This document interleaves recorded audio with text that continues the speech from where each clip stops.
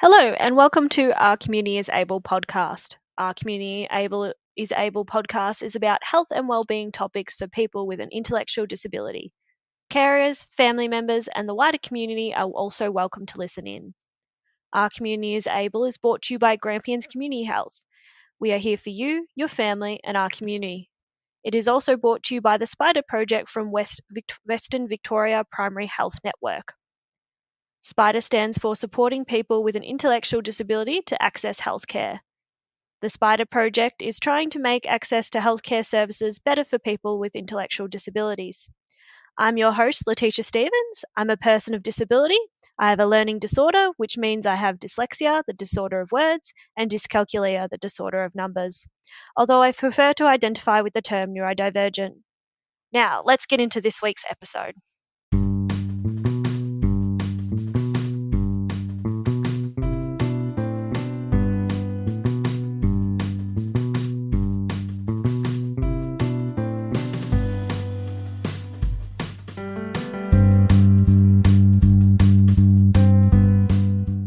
Welcome to another episode of Our Community is Able. This is our final episode for the series. A big thank you to our disability community and our listeners, and let's get into today's episode.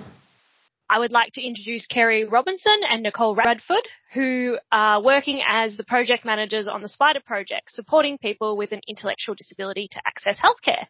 Kerry comes with understanding disability from having a family member with complex high needs growing up, and over 30 years of working across a range of community services and disabilities and mental health programs. Kerry is a strong and passionate advocate in the promotion of inclusive practices for all members of the community. Nicole brings experience from working as a local area coordinator, or a LAC, partnering with NDIS, and has particular interest in the health sector and responsibilities of health services to providing accessible, high-quality care. So what is the Western Victoria Primary Health Network?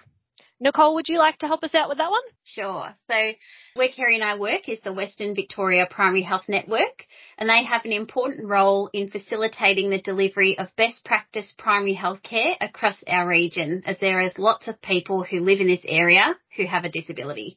The Commonwealth Government fund the work of primary health networks, or PHNs, around Australia, and in total there are 31. PHNs work in their local areas to support primary healthcare professionals to provide quality health outcomes for members of their community.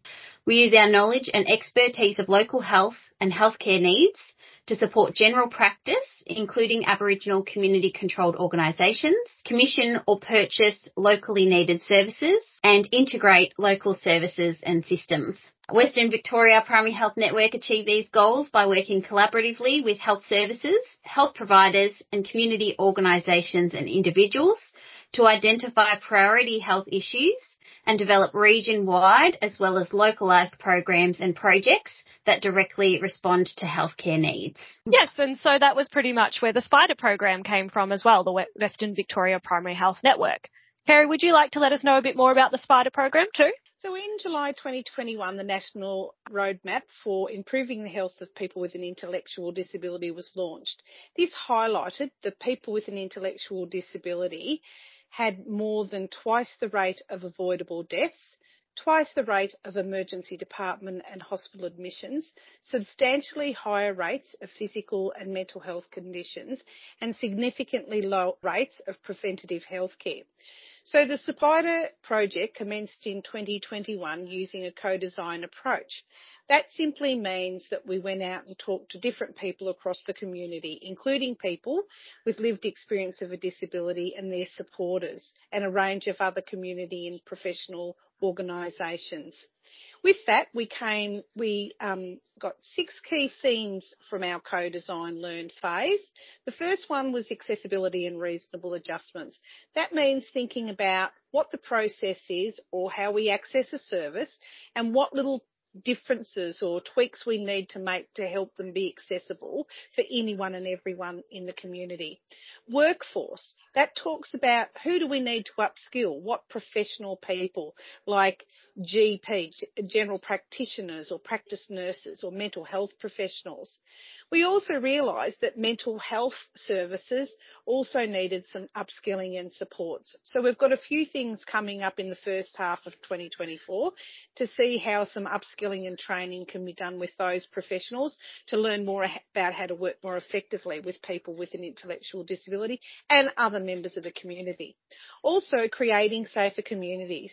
We realise for lots of different people, and when you look at the findings of the Royal Commission, that abuse and sexual abuse and all kinds of things are still happening for people in the community. So we wanted to look at how we can create safer communities, and we've done that in a range of ways, which will be in our upcoming report in 2024. We also interface with other sectors, such as hospitals and specialist services or the Department of Justice, family services, the NDIS, to list just a few. And of course, people with a disability do all sorts of things throughout their lives. So it's important that we also know what impact when it comes to primary health care and those professional agencies they work with and we work with, and how we can make them work together.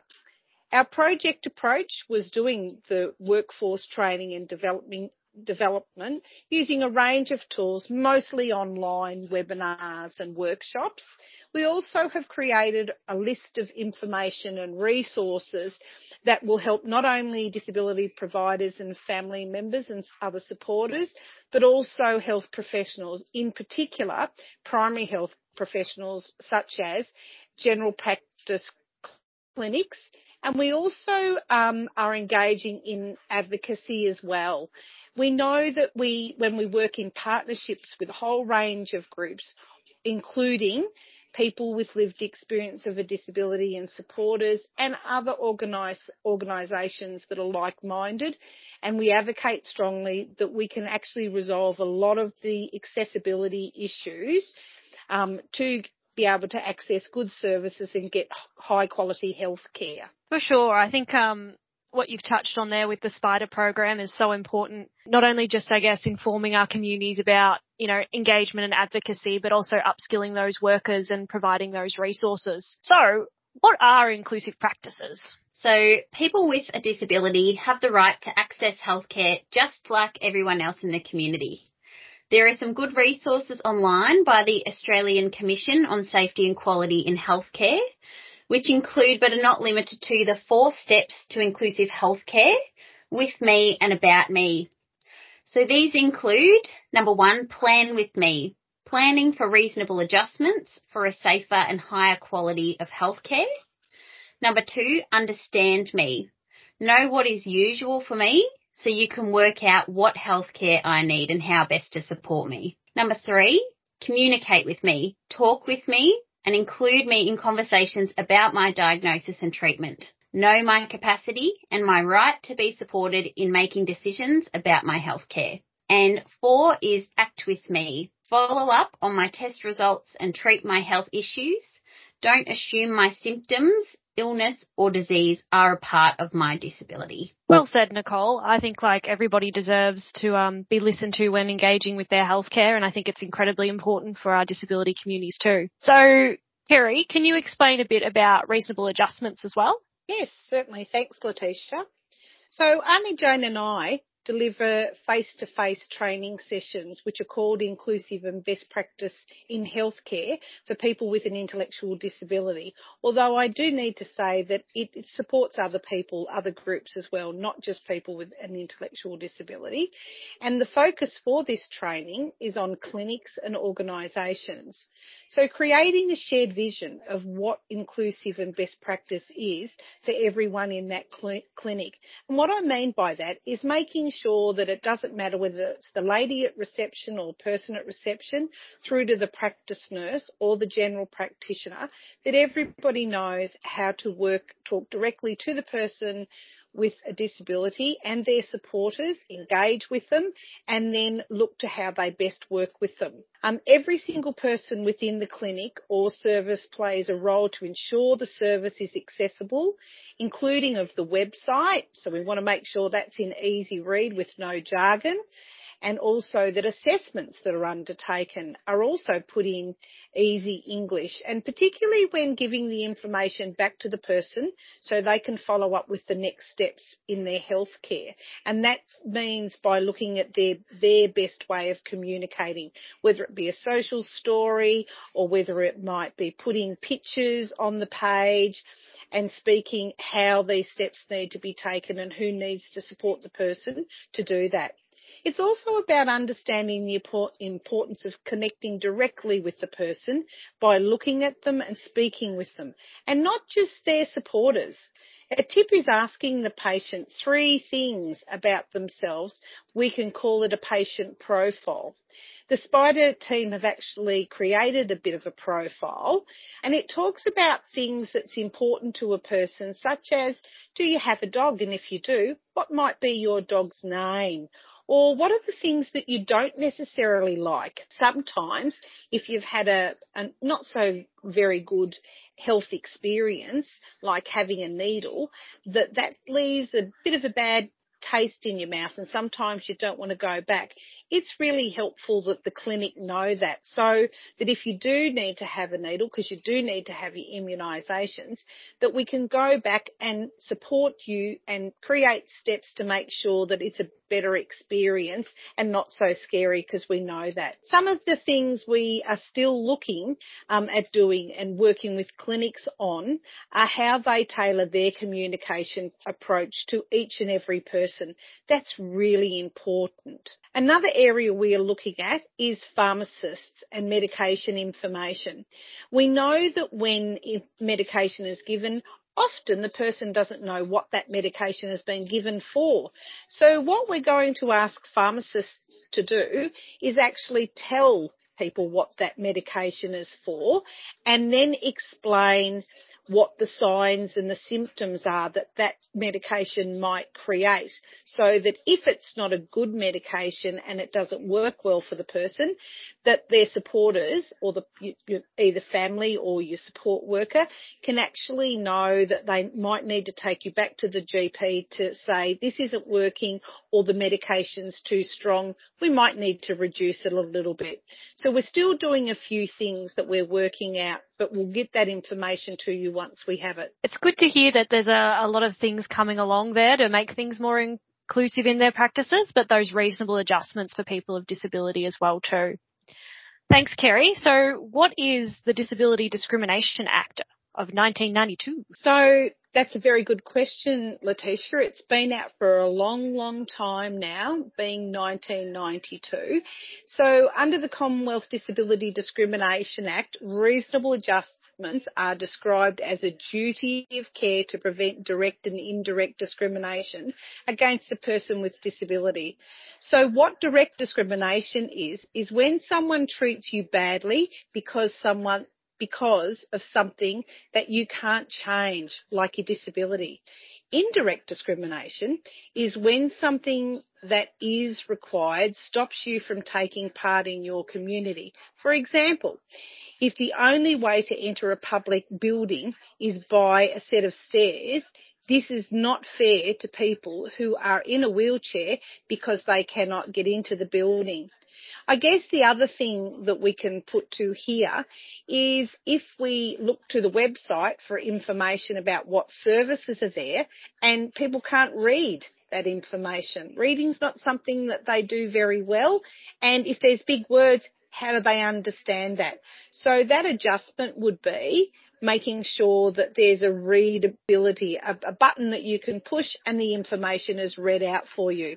This makes sure access to health services meet the National Safety and Quality Health Services standards, and that people with a disability are not being discriminated against. Reasonable adjustments include having a policy or having information about what changes the service needs to make to all areas of their practice so it is inclusive. The action plans from health assessments needs to be in easy English or with social stories, including pictures so patients can get support they need to make decisions in partnership with their supporters and health professionals.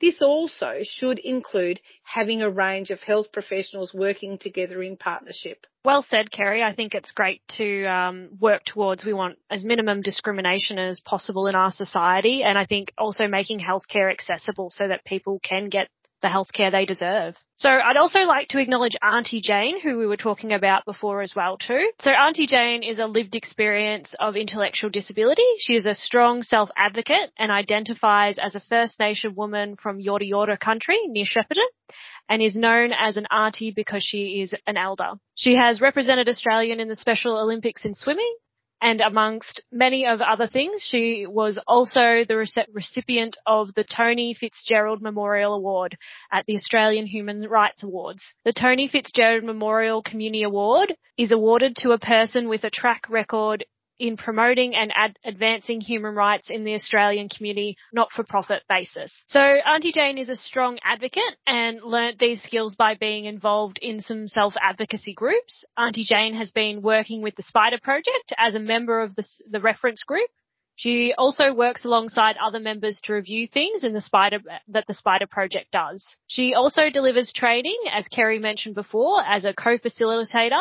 She also delivers training as a co-facilitator alongside Kerry Robinson, Spider Project Manager, on inclusive and best practices in healthcare for people with an intellectual disability.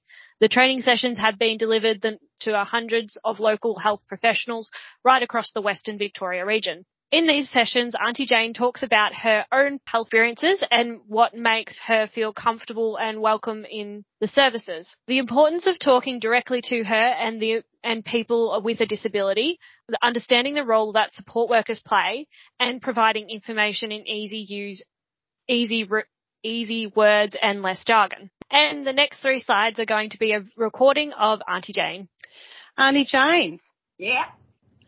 When I came in for my appointment, I needed, if the health professional is running late, clinic staff should contact me before I arrive and update me when I arrive. Clinic staff to welcome me, listen to me and make me feel comfortable. Please greet me with a smile. If the desk is high or other barriers, please come around to talk to me. Clinic staff should talk directly to me, even when there is someone is supporting me. If the waiting room is busy, I might need a separate, I can't read the other part. Space to wait? Yeah, because I've got this here and covering it up. That's okay. Like sitting in an office or a car. Yeah, yes. Yep. Yeah. Now, Auntie Jane, can you help us out by giving us an example of good healthcare and what it means to you, please? Yeah. My good healthcare is when I went to the Aboriginal Health Service going back last year, and I was my new not NDIS worker, but a worker from Winteringham came along with me, and when we went into the doctor, I explained to the doctor what was the matter with me and all this and that, and then we were in there for about 7 minutes, and I was telling her about all my health problems and all that, what was going on and that. And then after that, she spikes up and says, "Is there anything else now? Are we finished?" And when she looked at me, I go, "Okay." And then when we walked out of the Aboriginal Health Service, I had a good word to her, and I said, "Please do not ever do that again. It's my appointment, not your appointment. You put the hat on for Winteringham, leave that other hat on off where you work after hours. And that, and when you're with me, you put the Winteringham hat on, but you leave it up to me," I said. And ever since then, she has not spoken for me ever since, because I've laid the law down. 3 key points from Auntie Jane. Number 1, talk directly to me and listen to me. Do not talk for me. Number 2, ask me questions and give me time to think and answer. Number 3, be aware of my communication and support needs and inform other clinic staff like the doctor or nurse. Powerful words there from Auntie Jane, and thank you both, Nicole and Kerry, for coming on and from the PHN and having a chat to us today about the Spider Project, but also inclusive practices and reasonable adjustments. And it was great to hear from Auntie Jane from those recordings as well too. Is there anything else you'd like to add? No, just thank you everybody for your time, and thanks, Letitia. Thank you. Awesome. Thanks, guys. And on that note, dear listeners, that is our final episode of Our Community is Able. Thank you for sticking with us throughout the year, and we hope that you've gotten to learn about a variety of diverse topics about health and wellbeing, and thank you to our presenters throughout the year that have contributed in this space as well too. And finally, a thank you to the Western Victorian Primary Health Network for being a partnership in creating this podcast, as well as Grampians Community Health. All right, dear listeners, it's Letitia signing off. It's been an absolute pleasure to bring this to you, and wishing you well on your health and wellbeing journeys. Take care. Bye.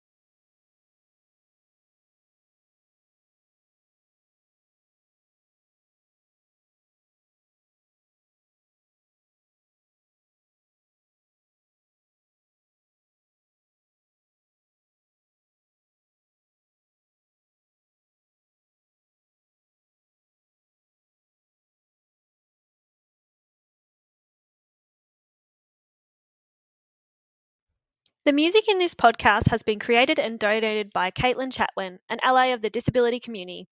Our Community is Able has Caitlin's permission to use this piece in the podcast. If you, a family member or carer, needs support to be linked in with telehealth meetings with your healthcare provider, you can find assistance at Grampians Community Health by calling our friendly customer engagement team on 5358 7400. They can then refer you to the Spider program to get you confident with using video calls or phone calls to get to your appointments. This could save you on time, cost, and travel. Grampians Community Health respectfully acknowledges the traditional custodians of the land in which we live and work. We pay our respect to the elders, past, present, and emerging. We extend that respect to all Aboriginal people. We acknowledge people with lived experience of intellectual disability and pay our respect to our wider disability community. We also mourn the loss of victims of ableism. If anything in this podcast has upset you, please look after yourself and don't be afraid to reach out for help. Lifeline are disability friendly and can be reached by texting 0477 131 114 or phone called on 131114. We acknowledge the rights for all people to access good quality healthcare services. We acknowledge family, carers, and advocates, and we respect the important role they have in supporting people of disability. Grampians Community Health delivers a broad range of healthcare and community services for individuals, families, and our community. Our aim is to promote healthy living in the Grampians and Wimmera whilst improving the standards of living. We offer the following support services: alcohol and other drugs, carer, family violence, mental health, NDIS and disability, health and wellbeing, older people, youth and social groups. Call us on 5358 7400 and our friendly customer engagement team will assist you. You can also visit our website, which is gch.org.au. Follow us on social media and check out our other podcast, Community is Our Middle Name. Once again, thank you for listening in to our Community is Able podcast, and we look forward to you listening into our next episode.